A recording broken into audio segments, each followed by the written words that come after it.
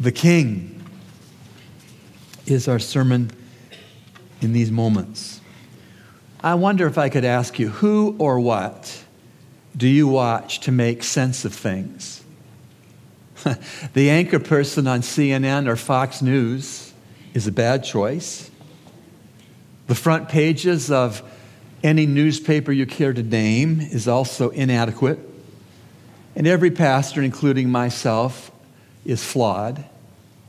So who or what do you watch to make sense of things? Well, I would submit to us this morning that the only one worthy to be watched that we could make sense of things is the Lord Jesus Christ. He is the King of Kings and He is the Lord of Lords, and we have the rare opportunity to watch Him in His Word, the Scriptures. For whether you're in the Old Testament or the New Testament, you will see Jesus. He's at the center of the redemption story from Genesis through Revelation. In the game of chess, players keep their eyes on the king game pieces. A chess player guards his own king and seeks to capture his opponent's king. You and I will only be able to make sense of the things which matter most. What things? I'll tell you. Where you came from, why you are here, where you are going, where earth came from, why the earth exists, and where is earth going to wind up. You'll only make sense of those questions that are worth asking if you keep your eyes on the King. His name is Jesus. When we fail to keep our eyes on the King and we seek to make sense of life without the King, we are like the motorist who is driving from Linden Pingling International to go to the British Colonial. And she wants to know the distance in miles where she is away from the British Colonial. You would be like the person who was driving, who was referencing the mile markers on JFK Highway, but those mile markers were moving. That is what it's like to seek to make sense of things without having our eyes on an immovable King. King Jesus is, of course, the same yesterday, today, and forever. It is Dr. Reynold Showers who, in his most helpful little book titled, "What on Earth is God Doing?" that he correctly points out that a war is now waging between God and Satan. And currently both God and Satan are saying the same thing: I'm sovereign. The ultimate purpose of history is for God to glorify Himself by demonstrating His sovereignty. The demonstration of God's sovereignty will include the earth being restored to her original condition, the reversal of all of what the fall into sin messed up, humans being made spiritually alive, physical death being abolished, human rule over creation being corrected, humans being removed from Satan's kingdom and placed instead into God's kingdom, Satan being out of the picture and God ruling unopposed. See why you have to keep your eye on the King to make sense of things? So let's do that together right now. Let's look at the King. Hebrews 2 verses 5 through 9 will help us to do exactly that. And before I get into those verses, let me just preview what we're going to see in these verses. Three things. Number one, ruler, the King in charge. Number two, royalty, the King in waiting. And number three, Redeemer, the King as sacrifice. Under Roman numeral 1, the first of our 3 points today, ruler, the King in charge. Please consider with me Hebrews 2, verse 5. For he, God the Father, did not subject to angels the world to come, concerning which we are speaking. There will be a time when the Father will subject all things to King Jesus. We're not there at the moment, but it's going to be a wonderful time when it comes. It says in this verse something called the world to come. I wonder what that is. When you search other scriptures and pay attention, you find out that the world to come is a future, 1,000-year, literal, earthly kingdom of King Christ. We have other scriptures, of course, that talk about this. And in Revelation 20, verses 1 through 6, we read, Then I saw an angel coming down from heaven, holding the key of the abyss and a great chain in his hand. And he laid hold of the dragon, the serpent of old, who is the devil and Satan, and bound him for 1,000 years. And he threw him into the abyss and shut it and sealed it over him, so that he would not deceive the nations any longer until the 1,000 years were completed. After these things, he must be released for a short time. Then I saw thrones, and they sat on them, and judgment was given to them. And I saw the souls of those who had been beheaded because of the testimony of Jesus and because of the word of God. And those who had not worshipped the beast or his image, and had not received the mark on their forehead and on their hand, and they came to life and reigned with Christ for 1,000 years. The rest of the dead did not come to life until the 1,000 years were completed. This is the first resurrection. Blessed and holy is the one who has a part in the first resurrection. Over these things, the second death has no power, but they will be priests of God and of Christ, and will reign with him for 1,000 years. Oh yes, a literal kingdom is coming, and it will transform everything. This world to come that we are expecting is going to be utterly spectacular. Jesus Christ himself, as king, is going to rule this new earth for 1,000 years. Plus, according to these verses, Jesus is going to graciously share a little bit of his rulership authority with Christians who have taken him as Savior by faith. How marvelous this world to come is going to be. A very, very long-awaited improvement on the world which we have now. Here are just a few Bible-predicted highlights of the future 1,000-year kingdom, also known as the world to come. Number one, Jesus literally ruling as earth's king. No Democrats, no Republicans, no F&Ms, no PLPs, no DNAs. Did I forget anybody? Jesus one day will literally rule as earth's king. By the way, the angels will not rule earth in that kingdom.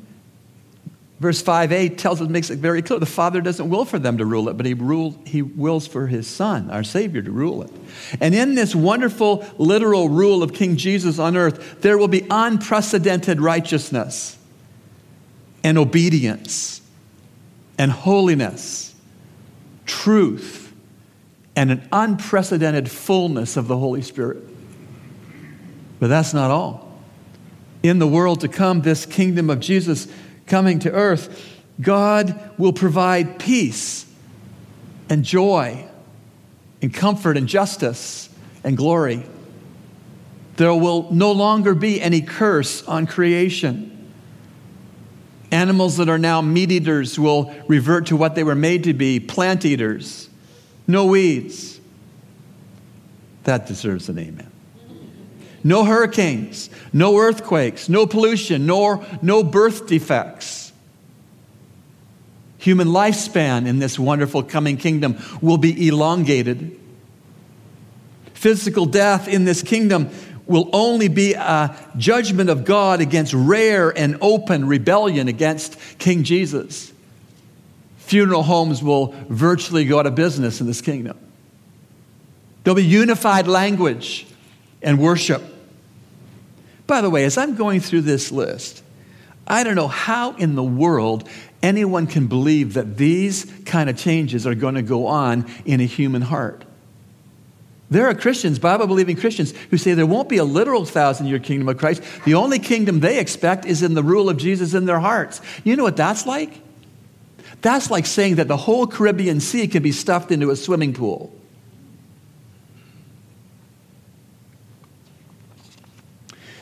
Going on, the world which is to come, the kingdom of Jesus which is coming along, will have greater meaningful work and increased economic prosperity according to the will of God. And the Jews will be living peacefully, unopposed in all of the God-promised real estate in the Middle East. There'll be increased solar and lunar light. And so let me call you chess players. To figure out what's going on around you now. You must keep your eyes on the King. When he takes his rightful throne in Jerusalem, the throne of David, and when he begins to rule earth as king over the earth, then the far from ideal current conditions which the fall into sin brought on will be removed, remedied, restored. And the world to come will make the world today look as run down as the church van without doors and an engine rusted that was parked for a time on West Avenue behind our church. At Christmas, every Christmas, we sing Joy to the World. And the words contained in it, and heaven and nature sing, and heaven and nature sing, and heaven and nature sing. The problem is, I hate to break it to you, that heaven and nature were not singing when Christ was born. And they have not been singing since. The night that the Lord Jesus' birth took place, nature was not singing. Humming maybe, but not singing. You know why I know that?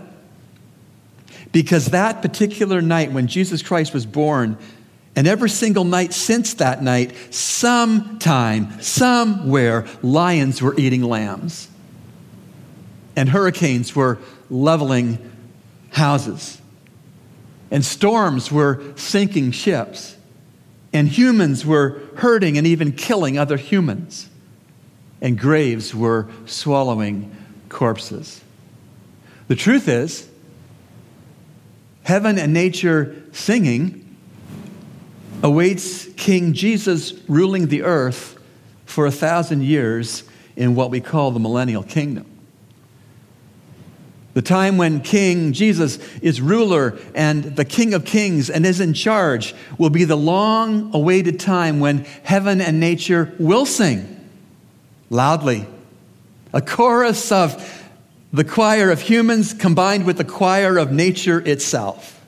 I'm looking forward to that. To get a picture of this healing of creation at the coming of the King, I want to read to you two verses from the prophet Isaiah. Prophet Isaiah 49, verse 13. Shout for joy, O heavens, and rejoice, O earth. Break forth into joyful shouting, O mountains. For the Lord has comforted his people and will have compassion on his afflicted. And then Isaiah 55, verse 12. For you will go out with joy and be led forth with peace. And the mountains and the hills will break forth into shouts of joy before you. And all the trees of the field will clap their hands.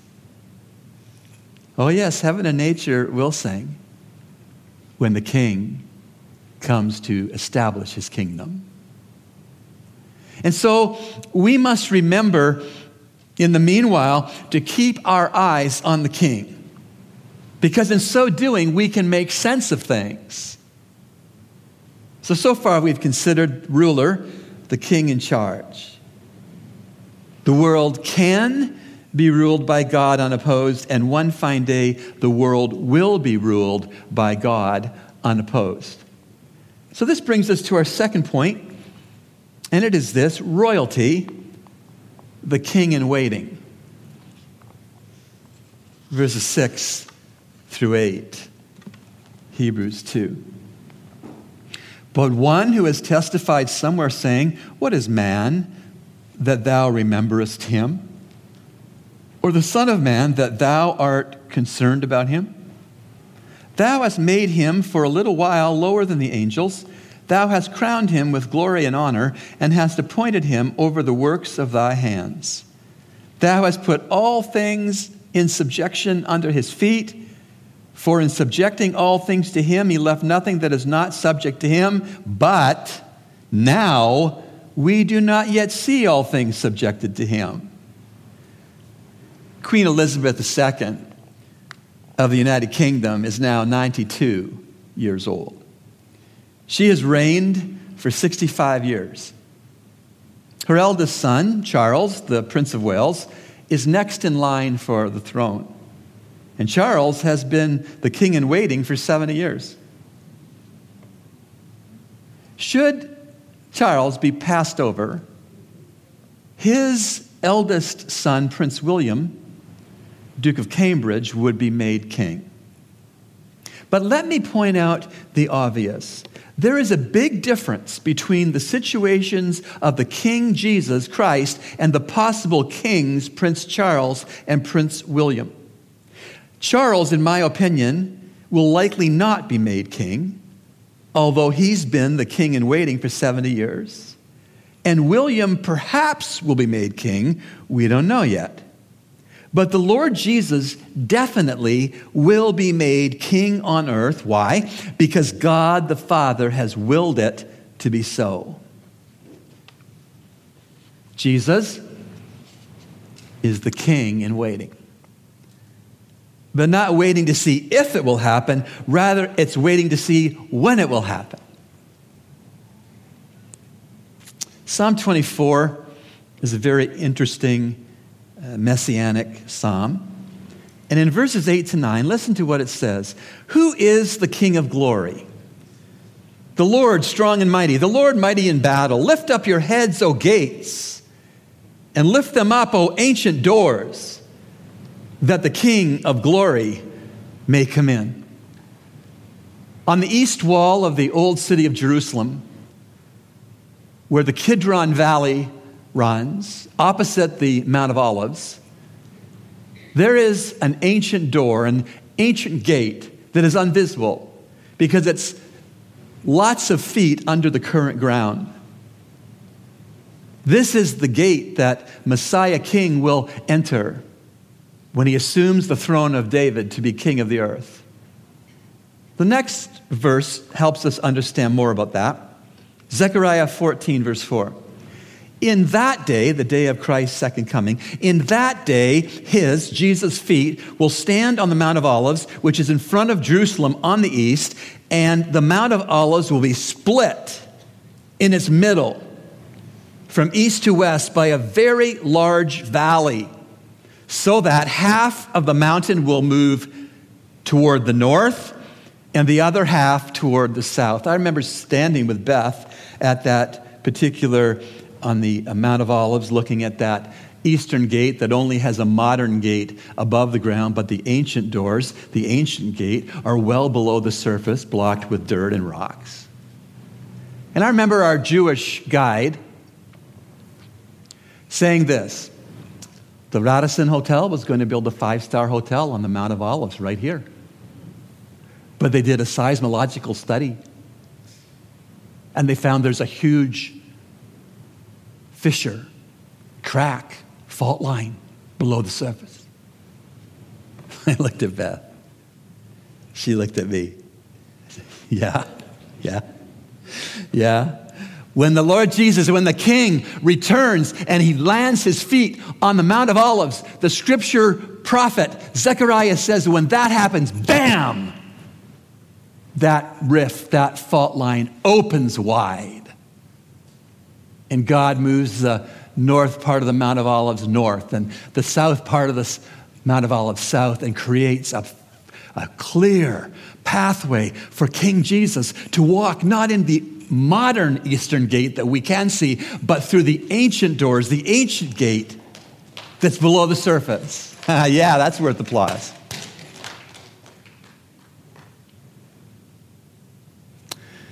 The king in waiting. Now let's look at the last, or again at verses 7 and 8, that we've read. Thou hast made him for a little while lower than the angels. Thou hast crowned him with glory and honor, and hast appointed him over the works of thy hands. Thou hast put all things in subjection under his feet. For in subjecting all things to him, he left nothing that is not subject to him. But now, we do not yet see all things subjected to him. We have a king in waiting. And in this current time of King Jesus being in the waiting mode, these verses tell us that humans are a little lower than the angels, verse 7a. And humans have God-given glory and honor, verse 7b. And humans have the care of God's creation, 7c. And humans have lost our previous rule over creation due to the fall into sin in Eden in Genesis 3. But there's more. In this current time of King Jesus being the king in waiting, we live in a fallen world. It isn't what God made it to be back in the Garden of Eden. It's a world that is twisted away from God, and the playing field of our everyday lives is not level. It's tilted toward evil. And sin's curse has seeped into everything. Everything is smudged, smeared, scratched. And currently, while Jesus is the king in waiting, we all are far, far from operating under 100% of the manufacturer's specs 100% of the time. You might say that nature has needed an oil change for over 6,000 years. Scripture pictures all this condition while King Jesus is waiting. It pictures that looking a lot like a pregnant woman who is going through labor pains which are associated with imminent childbirth. Currently, the creation is not businesslike in peace. Actually, creation is bent over in pain. The moment, on any given day, if we're honest, whether we live in the Caribbean or Africa or Europe or Asia or South America, if someone were to ask us on any given day, is everything in order? We would have to realistically answer no. It's all out of order. Mother Nature is screaming in childbirth. She is not singing in cradle rocking. That's far from encouraging. But what is encouraging is that Christ's rule will one day soothe the creation which is currently screaming. And I love how it says in the verse, it's just for a little while. That planet Earth and all that is on it and in it is out of control. Because there's a king in waiting. And what's now out of order will be set straight. And that's not an if, that's a when. So to review, we've seen so far ruler, the king in charge, verse 5, royalty, the king in waiting, verses 6 through 8, and last, redeemer as the king as sacrifice. Redeemer, the king as sacrifice, verse 9. But we do see him who has been made for a little while lower than the angels, namely Jesus, because of the suffering of death, crowned with glory and honor, that by the grace of God he might taste death for everyone. Because Jesus is risen and now seated at the Father's right hand in heaven, none of us currently can see him. So please hear me now. Soon I'll be taking my seat. For a little while, Jesus was made lower than the angels by taking on humanity, by being born of a woman, by living on earth, and by setting aside the use of some of his divine attributes. It was because Jesus accepted humanity and physical birth and residence on the earth and the non-use of some of his abilities as God that Jesus could suffer and die and be crowned with glory and honor. Jesus, Redeemer, the King is sacrifice. You know, in human history, there is no shortage of examples of kings' subjects who died for their kings. But Jesus is the only example of a king dying for his subjects. Maybe you're here this morning and you're wondering about where you stand with this king, the one who we're saying is a redeemer, the one who we are saying is the sacrifice.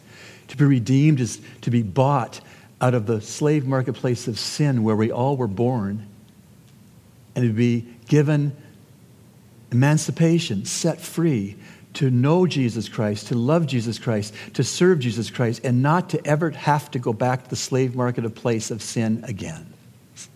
That's the good news of the Bible.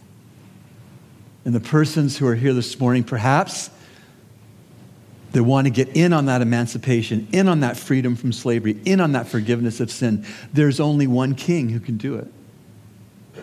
And he's the Savior. Because that king was the sacrifice on the cross with his blood to pay for our sin. Take that gift by the hand of faith in Christ. I'm not talking about joining a church or getting baptized or doing good works. I'm not talking about that. I'm talking about saying, I cannot get myself out of the slave marketplace of sin, but Jesus can. He's my king. I want to make him my Savior. And trust him. Like a little child. When our children were little, we wanted them to learn how to swim. So very, very young. In our daughter's case, when she was just 6 months old, we took her to the swimming pool to teach her how to swim and teach JD how to swim 5 years later. And you know, we would get, when they were accustomed to the water and at that swimming pool, I would get into the shallow end and our child was on the deck of the pool. I say, jump. Jump. I got you. Jump.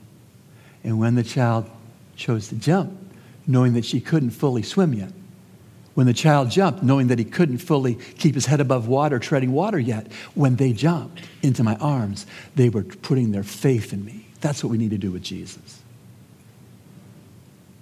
You ever done that? Earlier in this sermon, it was mentioned that the only way to make sense of a chess game is to keep your eyes on the kings, plural. And the fact is that the only way to make sense of life and death and eternity is to keep your eye on the King, singular, the Lord Jesus Christ. We who know him by faith, we who have jumped into his arms, as it were, into the shallow end of the pool, we who know our sins are forgiven by his grace.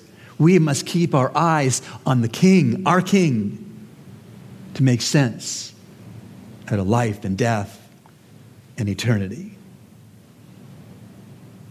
And so may I urge you to keep your eyes on Jesus, ruler, royalty, redeemer.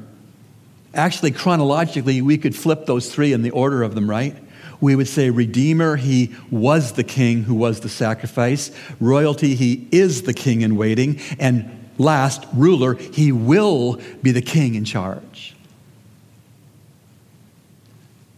Lord Jesus, thank you for being the Godhead's designated king. Thank you that you were the sacrifice for sin. Thank you that currently you are the King in waiting.